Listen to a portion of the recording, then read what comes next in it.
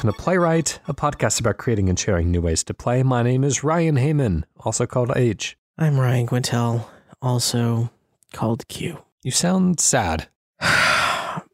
H, as you know personally, I have discovered that I am living in a suboptimal reality, and that there is a virtual reality that I can visit at any time that is vastly more magical to my horrible regular reality. There are vastly more Beat Sabers in that reality than there are over here. One might say 100% of the Beat Sabers exist in the other reality, and now I don't know if I can go back. Well, luckily we do tape this show in virtual reality. I am, of course, represented by a small anime schoolgirl, and then you are an offensive-ish Ugandan Knuckles. We really have to make up our mind on whether or not that one is actually a racist meme. Yeah, I'm trying not to have it be racist because I do feel this is kind of how I personally identify. This is my own body. This is what feels right to me. So it is not meant to offend. I apologize if it does. I've been wearing this headset now for about, clocking in at about 128 straight hours. So at some point I'm going to need to take this thing off and really hose it down. Well, what have you experienced so far? So I got the Oculus Rift S, and I picked up, I played an intro, say, hour or so of Lone Echo, per your suggestion. Mm-hmm. Very, very good. Played some Beat Saber. And you know what? This one is, it's so simple and probably totally obvious to people that know it and play it, but hey, Minecraft is lit in VR. It's awesome. I couldn't describe it. I was in chat with my brothers, and I was like, do you know how big a Minecraft block is? Because I do. It's about a meter wide and tall, and it's about a meter cube. And just having that scale of like making a house, but then like feeling like you're inside of it or whatever. It's somehow incredibly novel. I was a PSVR owner. So impressed with the Oculus, and I'm thankful that the S has done away with the USB port cameras that need to be set up and everything. It makes a big difference, and I love not having to wear headphones. It has speakers that kind of blast themselves towards your ears. They're not too loud, but it means that like if Jessica says, "Hey, dinner time" or whatever, or "Hey, what are you doing down there?" I can answer her. And actually, when you visit the menu and stuff, they do pass through of the cameras, so you can actually see where you are in your own room when you hit the menu button. So a lot of nice features. If you were holding off on an Oculus Rift headset, what a wonderful time to jump in. Now, I have an old Oculus Rift. I don't want to say the original model because I know that they sent out a lot of like Kickstarter backer versions before hitting 1.0, but it is the non-S version before they started labeling it anything further than just Oculus Rift. And I was a little bit like, oh no, now there's a better one out there.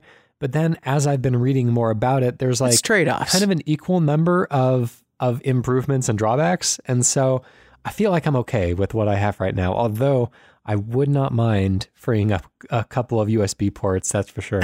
Yeah, for minimum, for doing some audio would be really wonderful. Yeah, it's a cool device, and I think, what did they got rid of the OLED, which, anecdotally, since I don't have a side-by-side, I can't really tell, but I'm sure is a drawback there. But it's a higher resolution, so, what you miss in the OLED, you kind of make up for in the resolution. I don't know. One of the things that's weird in that I played my brother's Oculus Rift, which is the sort of normal canonical Rift, the eye width adjustment is gone. That is now entirely in software, and people say that it doesn't quite live up to what the mechanical eye adjustment could do. So yeah, I don't know if I have unusually close eyes or far eyes or if they're just right, but so far so good. Yeah. Well, anyways, I should say before recording tonight, I made one of my favorite dishes, which is a North African shakshuka. It's a great kind of tomato egg dish, but there's a step in the process where I have to add both paprika and cumin seed into the pot all at once. And from that point forward, for the rest of the evening, my nose is just miserable It's running and sneezing and stuff. And so I don't know what it is. I don't know if I'm allergic to either of the ingredients, but every single time it is just, I'm going through tissues like, well, I can't think of any good analogies. Good. You're going through tissues and then we'll drop it right there. That's good. You're clearing it out. That's probably good for your digestion system. I now eat, this is like inside baseball at this point. The listeners are get to the video games, but my breakfast at this point almost every day is 2 hard-boiled eggs with salt, pepper, and sriracha on them. Gets you need some spice to get things going. Yeah, definitely. And I'm not one to shy away from spice. I am notorious for liking very spicy food. I would regularly in college, I would order out, go out to the restaurant, bring back leftovers, and then any roommates who tried to steal my food from me, which, just desserts, I would find in the morning in the kitchen crying, be like, oh, what's up? And he's like, I tried some of your food. It's so hot. Why did you do this to me? Sirs, you're right. That's right. Well, anyways, let's get to some video games. I imagine you're going to be pitching some VR stuff today. Is that an inclination that it's true? not, but I mean, certainly all my inspiration this past week has been VR, so you can imagine that, yes, VR games are in our future. My pitch for you today is a reverse tower defense game. Now, maybe this is akin to tower offense. A tower offense game. Yes, very good. So think of it like maybe a little, we'll call it a StarCraft-esque speed of base building, where you are essentially building up a barracks of technology and defenses, and you assemble and manufacture waves of troops. You can group them together into those waves and then choose the order that you're going to deploy the waves. But you're trying to create troops with a sufficient amount of technology. Maybe you're under a time crunch, and you're trying to get to the enemy crystal, but you're doing it from the other side. You're trying to break through the tower defenses. Okay, and we're starting the clock there. So it seems to me, in a regular tower defense game, it's more of a numbers game than it is a strategy game, but maybe I'm just not very familiar with the genre. So what I'm thinking is, if I was in control of the enemy waves, I would just send as many as I could muster right at the beginning, kind of Zerg rush them, and kind of barrel on through. But if you have more experience with tower defense, if there are different enemy types, or if there's specific combinations of enemies or spaces between enemies, I always felt like the spaces between enemies were kind of like a kindness to me as the player, to give myself some time to strategize and regroup. But what could we do that would be more interesting than just hammering the button as many times as possible at the very beginning? Right, that's a good question. So I think you would have to be creating a system of buildings or whatever that are outputting not just troops on command, but more like troops per minute or something like that. And those troops kind of pop out with, or maybe you can create troops fast, but those troops, to outfit them with the proper weapons or gear or whatever, they have to kind of walk through other buildings in your line. So the more you make your assembly line complicated, the sort of more powerful your troops can become. But then I think you're kind of trying to store up, ideally, waves of troops and deploy them in the right order of okay, every time you deploy a group of troops, you get a peek as to what the enemies, what the defenders' defenses are. Potentially in between your deployment rounds, the defender gets an opportunity to build up or repair. Yeah, I think it would be interesting to both have to manage sending in rounds so you know what sort of defenses you're dealing with, and also delaying your sort of, quote, time to troop by powering them up. Interesting. I like that. So you're kind of playing a game of chicken as far as I'm building up as many troops as possible, and it takes time to build them up, but I don't know if the time that I've allowed my opponent has given him enough time to build up adequate defenses. And so, sending those scout units in, maybe there's really cheap units, or maybe if you just want to send one expensive unit as a scout, you can kind of make it all the way through the maze before getting kind of zapped at the end. And you can get a really good feel for, how the entire labyrinth is secured. Yeah, that would be kind of cool. Some ability to, there's that tactic that many people in StarCraft use where you just kind of make a troop and you immediately just send them out to go look for the enemy base. Potentially you're sending out some early troops, you know that they're going to die. Maybe you in certain levels you can do challenges where you can only manufacture a certain number of troops or have a certain number of groups. Like potentially you could use a tactic where you're sending out a lot of small groups and groups have to be spaced a certain amount of time apart, or you're sending in like 2 massive waves. So you kind of are playing with the idea of what is the group combo and what troops are going to die just to take out some of the preliminary defenses that are set up. It would be interesting if there were some more expensive units, and all of this is kind of like wagering time more than anything, more than resources specifically, because as time goes by, your enemy is getting closer and closer to becoming kind of near impenetrable. So if you spend like hours waiting, then by the time you attack, it doesn't matter what size your army is, like there's no getting through what they've built up in that time. And so you're kind of wagering, resources are kind of a measure of like how long it takes to produce things.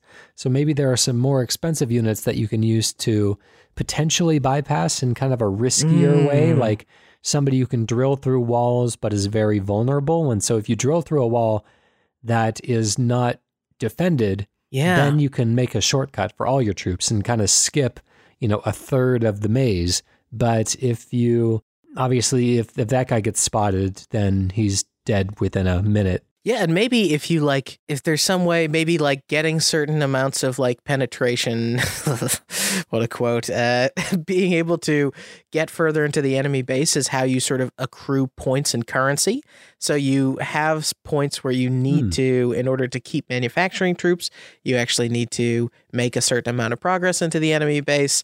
And then when you do, you get a new technology and say you can create a troop that for a little extra time can temporarily disable an enemy tower or whatever. So there's kind of that build phase and deploy phase, the same way you'd get on the defensive side, but this time it's like muster army, send army, more than it is like collect currency and upgrade and shore up defense. Maybe there's like 3 checkpoints in every maze that award you, once you pass them, you can build like a hero class, all of them kind of upgrading in their efficiency. And so, one of the potential strategies is that you can send a strong army in there early just to try to make it to that 3rd checkpoint, even before you're prepared to make it all the way through, just because you really want that powerful hero. And then hopefully the hero can kind of carry the smaller army that you're able to send through because you spent a lot of units trying to get to that place in the first place. But,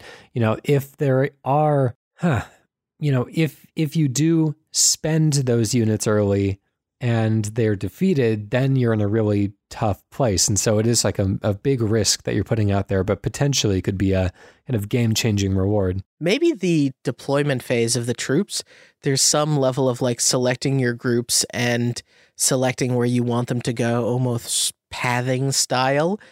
So they kind of path through things themselves, but you have some manual control. And those points, those checkpoints you talked about, are on unoptimized routes, right? Where the routes where they're going to encounter even more defenses instead of going straight for the heart of the thing. And each sort of level could have, the hero unit that can take over a tower, disable a tower, that checkpoint's over here. The hero unit that can cut through walls, that checkpoint's over here.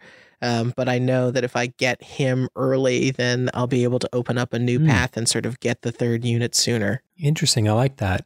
Just out of curiosity, again, because I'm not big tower defense player, are there usually more than one route? I kind of always imagine the genre as being like you create a circuitous route because you want to slow the enemy down, but essentially there is kind of one pathway that everyone is following. So if you play, if you haven't played it, the one that I do recommend, the sort of canonical one at this point, Defense Grid, The Awakening, I think that there are times where, and maybe more specifically, I'm thinking of Dungeon Defenders is a great example of this, of sometimes you have a very exposed objective and enemies can kind of filter in from one of multiple points, and as the waves increase, new entry points become available. maybe that's sort of what you're doing on the attacking side, is you're just breaking down initial barriers, and then every time you go to deploy troops, you have new points of entry. So you're not always walking sort of the same path to get through the same amount of towers. You're also trying to break down those points of entry or reach those objective points so that you can create new points of entry for your next wave of troops. Interesting. So I'm going off of my memory of reviews of a game that I never played, but there was a Double Fine game originally called Trenched. I think they changed it to Iron Brigade. Does that sound right? It sounds like a thing. Yeah, it was a game, a tower defense-ish type of game where you were playing as like mechs during World War One. Oh, and cool. So it had some of that kind of down in the, like, get your feet on the ground type of action, along with the more kind of overhead view strategic element.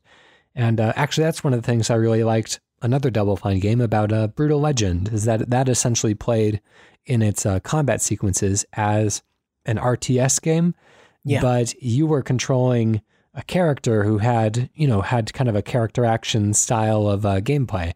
And so having a character that maybe during your final push you can take direct control of and play strategically, and so it's not just a numbers game, could be interesting as well. Yeah, some sort of, or maybe that's essentially like you have the more RTS style deploying of the troops, getting through the base building and manufacturing, and unlocking those hero units kind of gives you that Iron Brigade sort of manual control level of things.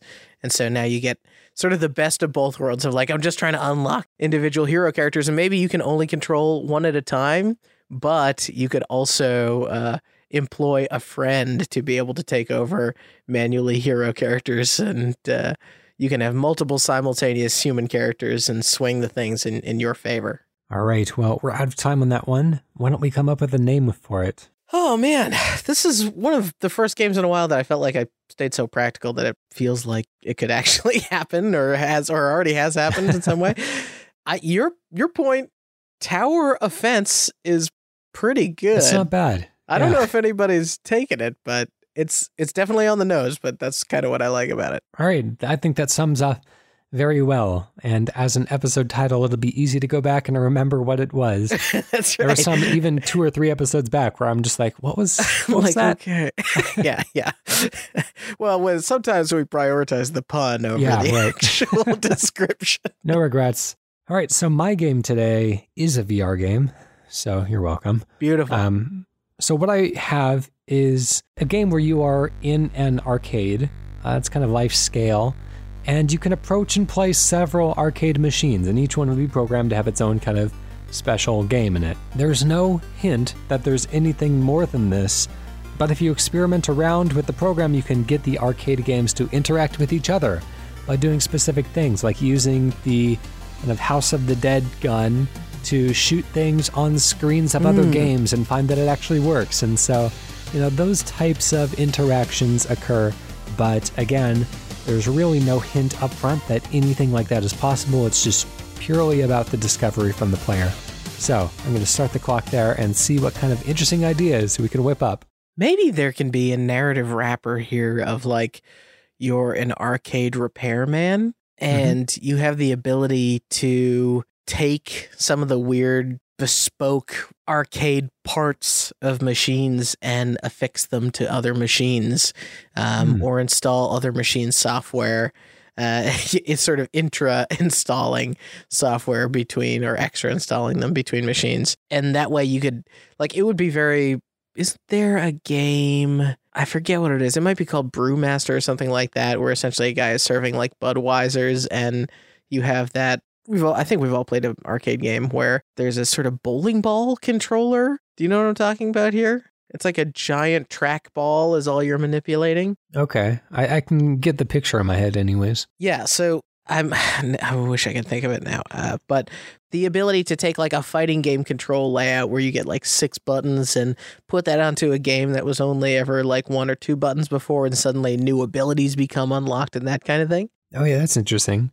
One of the things that I was thinking of when I was creating this is like, we've all gone to arcades before and have kind of had those you pick up the gun from one of the systems and suddenly everything looks like a target, every screen that you see in front of you, and just think like, wouldn't it be funny if this worked in that way? And so, finding these kinds of like secrets and interactions, I obviously that's really easy to do when you have a gun, because, that's obvious what kind of interaction that would have with other screens. But I'm curious, in more traditional stick and button type control schemes, like what could we do to create these interesting moments of discovery? I think the ability to like move the software around is interesting to me, and like could be used as an excuse to not only just do different control schemes, but maybe access like a different way of playing something. Like, what does Excite Bike look like if you put it on like inside one of those complete surround sound like racing cabinet things where you're sitting in the entire vehicle? Does it take on a new perspective in that way, or does it just give you new sort of sets of things that you can do within the game? So it's almost like creating your own remix of these games. Maybe you're able to kind of like pull out the wires of a system from like a panel on the side. And so it's not something you would immediately think to do, but you can start to kind of intermix some of them that way if they have compatible ports. Oh man, and daisy chaining systems together to get your own combining of elements of things, of like, oh, if I wire this to this, I get this, but if I wire this through this other thing and then put that in, I get even a third thing. So you end up like, you start off with a very traditional looking arcade, and by, everybody's room, almost imagine that like Oculus home space, right? Where you can decorate it in any way you want. You kind of make H's arcade in that way. You're like, well, I've got Tekken on a cocktail table in 2D because I wired it through Mortal Kombat or something. Yeah. So, there's all sorts of different like Wreck-It Ralph style interactions that you can have here. I'd love to see like a vertically scrolling war shooter, like one of those planes flying through, like the 1940X series is set against like a racing game with the track underneath, and you're shooting out the other racers or something like that. Yeah, you could take like a Sonic the Hedgehog and Sonic had an arcade game? There were some Maybe arcade not. games, yeah. Okay, so if you have like a Sonic the Hedgehog arcade game and you like wired into a Marble Madness, that actually probably Sonic has basically already lived in that incarnation, but it would still be fun. 3D Blast, right? Now that I think about it, Marble Madness is probably one of those ones that I had a trackball in some of its incarnations in arcades. Yeah, that's a good one. And then, I guess interesting control schemes is also something to think about here. So like Tempest had its like rotating knob that you can rotate, and I wonder like what that would be like when applied to other types of games. Yeah, and I love all those light gun games. I mean, whenever I see a light gun game at an arcade, it is calling my name for whatever reason, probably just American gun culture doing it for me. But, now when you go into a Dave & Buster's, if you will, you see like their Guitar Hero guitars set up. Like, I know a lot of people have done, explorations of what Guitar Hero means, but there are also like giant Angry Bird games where there's like massive touchscreens and stuff going on.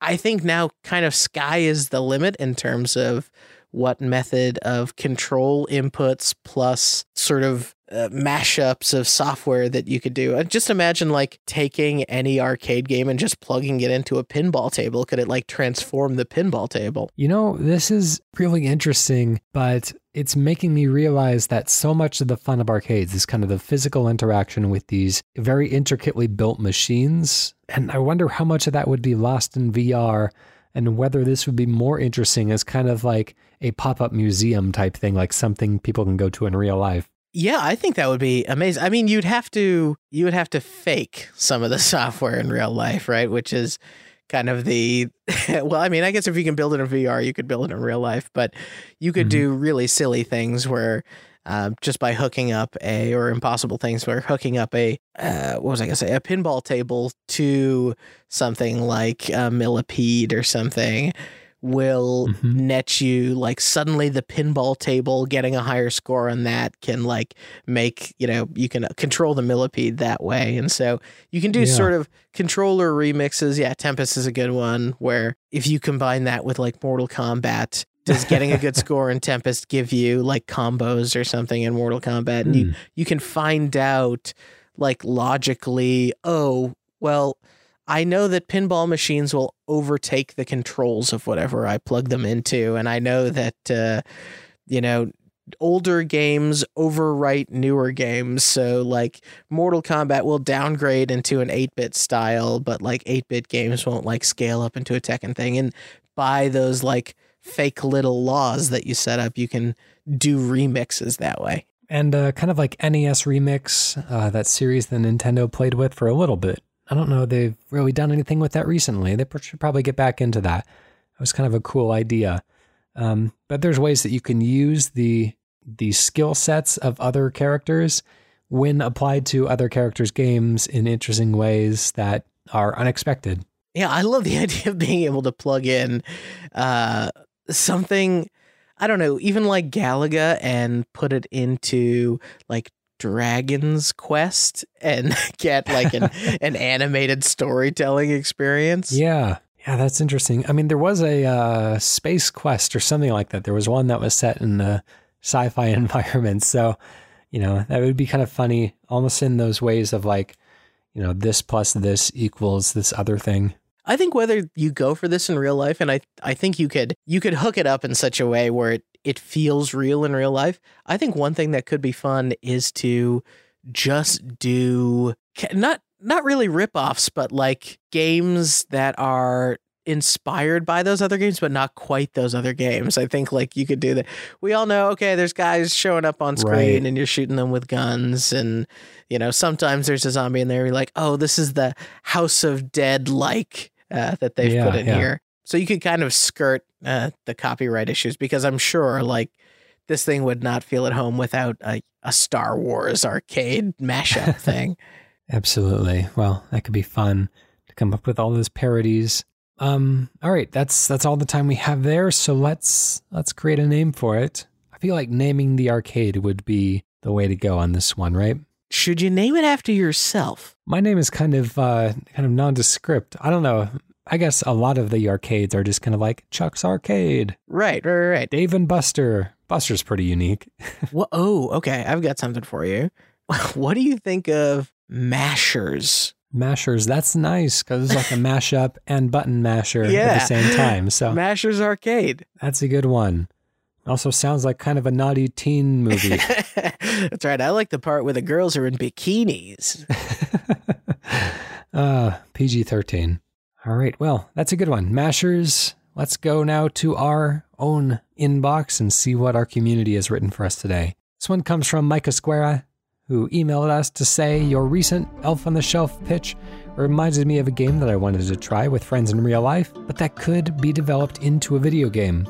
In the game, players would begin in random points in a busy real-life location, like a shopping center. The object of the game is to eliminate the other players by taking photos of them without being seen, and posting the photos to the whole group. Along the way, players must not arouse the suspicion of bystanders or local security. That's great. He says, I have a great title suggestion, but I've forgotten it. Anyway, I'm interested to see what you can make of the idea. That's wonderful. Mike, join the club. I'm kind of disappointed with myself that I've not come up with this before. This is a great idea. All right, I'm starting the clock on this one. We're going to have fun with it, I'm sure. This is great. It's like, it's a fun photo-based take on kind of tag, isn't it? Yeah, exactly. Or like those zombie type of games that you play in a university campus. Oh, I don't know of these. What are these? Like some people are alive and some people are zombies, and specified by whether they wear their like orange headband on their head or their arm. And the people who are alive have Nerf guns, and they have to perform like certain missions throughout the day. But also they have coordinated missions, I should say. Usually kind of when everyone's off school, then they get together to run these missions and try to survive along the way. But part of the fun is that you are playing 24/7. And so, you know, as you are walking to class, you have to keep an eye out for the zombies who are trying to ambush you at every turn.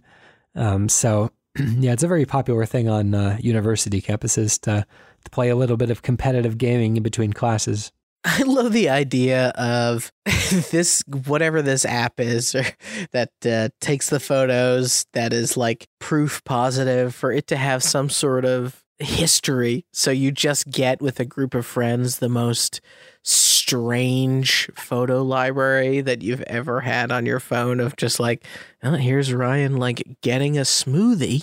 And you're like, what? Just from far away. The zoom function will never be better used on a camera. Yeah, I love how well this scales to different types of groups and different settings. So, I would think like if you had 5 players in a grocery store, then this could totally work. But if you also had 50 players at Disneyland, then this could totally work as well. And, just enough to where you can really hide in the crowds. Maybe even it could be not necessarily among friend groups, although you could play it that way, but you could just have kind of sign up for a day, say, I will be at Disneyland 2 weeks from now, so I want to play. I'm going to put my, upload my photo. And so 2 days beforehand, people get an array of photos of people that they're looking for throughout the day, kind of like a Where's Waldo. And then, so you're kind of studying that. And then when you have your day in the park, then you look for anyone who's acting suspicious, which at a theme park is about everybody, or, people who are looking at their cameras. And yeah, I don't know, that could be a lot of fun. The anarchist inside me wants to say, just make this, you get a prompt of like, find somebody eating ice cream and get a picture of them without them knowing, but that's probably it's either too easy or too creepy. I do like the premise that everyone involved is playing the game. I don't necessarily want to sick people on just taking photos of strangers. So I will, because it's a little bit hide and seek. So I think one thing, ready for this? This is a potential mind bender, but you can be eliminated. But you can get back in the game by getting a photo of your friend taking a photo without them knowing it. So if you can get Inception, if you can actually get, there's Ryan trying to take a picture of Mike, who's trying to take a picture of John, whatever, that can be, either that's worth crazy bonus points and you play it off of like that, like it's 3 strikes and you're out to be caught, or if you're caught trying to do it to someone else, that's an instant elimination, or maybe something where you can also catch the person who's trying to catch the person. That's great. I would think that there would have to be logistically some level of support back at the base, back at the whatever company is producing this, to try to validate photos, because I'm not sure if, it'd be fun. So you upload your profile photos beforehand, and those are the headshots that people will use to recognize you, but they don't necessarily know what you're wearing, kind of like a game of Hitman. And so, but at the beginning of the day that you're playing the game, you have to get somebody to take a full body picture of yourself. And so, you upload that to like just the people who run the game, and they can then validate the photos that other people send them. So, obviously if you take a picture of somebody from the side and it's kind of blurry because it's zoomed in and cell phone cameras still can't zoom for some reason, it can be difficult to determine whether or not somebody is still in or whether they're out at that point. I wouldn't really trust machine learning to be able to, at this point at least, be able to validate properly. Accurately. Yeah, but if somebody knew exactly what you're wearing and were able to kind of cross-reference that with a photo that you yourself had sent in earlier, then I feel like that's a more fair way to do it. So here's 2 potential twists on that, where like if you take a picture of somebody, let's say it's a group of 4 players, if you take a picture and you claim it's one other person, it gets submitted to the remaining 2 players to confirm. Okay. So the other 2 players have to be like, yes, that is that person, they're out. And then, you do the single confirm and then down to it's, one-on-one, and maybe it still sends it to the whole group to confirm. So even when you're, quote, out of the game, you still get to actively confirm. But if you're eliminated early, maybe you're eliminated just means you can't win. But one thing you could do is if everybody has a little headshot, like you suggested, you can report in the little app or whatever some small details. Like you can press hat and blue and tell everybody, oh, they're in a blue hat right now. And now that person, right, if they either that person does not get to see the details that have been reported about them, or they can see the details and choose to then change their appearance to continue to avoid suspicion. Yeah. It's like someone knows you're in a blue hat. You're like, oh. Right. One tricky thing about having players validate the photos is that then everybody else knows where you are, because they can kind of like, if they know where the person who just got photographed was, then they kind of know where you're shooting them from. And so I don't know if that would necessarily be, maybe that's part of the strategy, is you can kind of put some time in between you taking the photo and uploading it. If you tap on the person's face, then you could just serve up everybody else a really cropped in face view. Maybe there is another way to validate things by like using the GPS tags. And so maybe while everyone is playing, their phone is kind of constantly in GPS mode. And if you take a photo, then it can kind of like determine where the photo is. And if that matches where the opponent is located or was located at that time, then that counts. Right. Oh, interesting. So everybody has to share their location. So if you get a photo and it's properly validated, you would need a pretty large play space, I think, for the phone to differentiate on the pinpoint exact stuff. I mean, it could just be kind of a honor system thing. If you're playing between friends, I think that would totally work out. If you have 5 players, that would be just fine. But again, if you're playing with a larger crowd, then I guess the questions of validation get a little bit more complicated. I think two of the things that would be fun about it is, number one, if elimination does not mean you're out of the game, and like elimination just turns you into incentivizing the torpedoing of your fellow contestants of like, well, I know Ryan's in a red hat, so I'm gonna tell everybody what he's wearing or whatever. So you can kind of be devious in that way, or you could just maybe set a time limit and have like phases of the game, sort of a hide and seek-esque thing where like, okay, you have 10 minutes to get to a location, and then after 20 minutes, you all come back together and you actually see like everybody's photos get shared at the end of the 20 minutes, and you get to see who actually won. Yeah. You know, I was just thinking also interface wise, you could have like a crosshair on your phone monitor. And so phone monitor, whatever, the screen. And so it looks like you're kind of like shooting at them with like a sniper rifle or something as a way of kind of selling the assassin like pitch here. But it would also be a way of making sure that whoever you're taking a picture of is always like center frame and not like they didn't just happen to be in the photo and you were really taking a picture of somebody else. Oh, okay. Huh. Because if you get a wide enough crowd shot, then chances are somebody is going to be in it. Right. So you're incentivized to maybe there's like one thing a computer could suss out is if there are multiple people in the frame, it can just like reject the photo. Yeah. So really the safest place to be would be like in front of a mural of a lot of faces. Right. But then of course it'll be like that's good, right? Because people will be like, oh, go. The most wily players will know the system and will try and skirt it in that way, but also, you know, you'll know, okay, he knows what he's doing, so I'm gonna go look for him around the around the stupid area where everybody else is hiding. All right, that's it. That's all the time we have.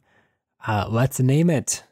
Again, Mike says that he was not able to come up with a name, or that he had one, but he forgotten it. I should say, to give him credit for that. But let's see what we can do. Is there a name for the catching a pedestrian in the act sort of thing? I feel like the word voyeur comes to mind. Catching a pedestrian in the act. Like just catching him, like taking a picture of a pedestrian without them noticing you. It feels like something we should have a word for culturally. Oh, interesting. Yeah, I don't know if there is. Another name I was thinking of, but might not be very appable, if that is a word, is prosopagnosia, which is face blindness, essentially.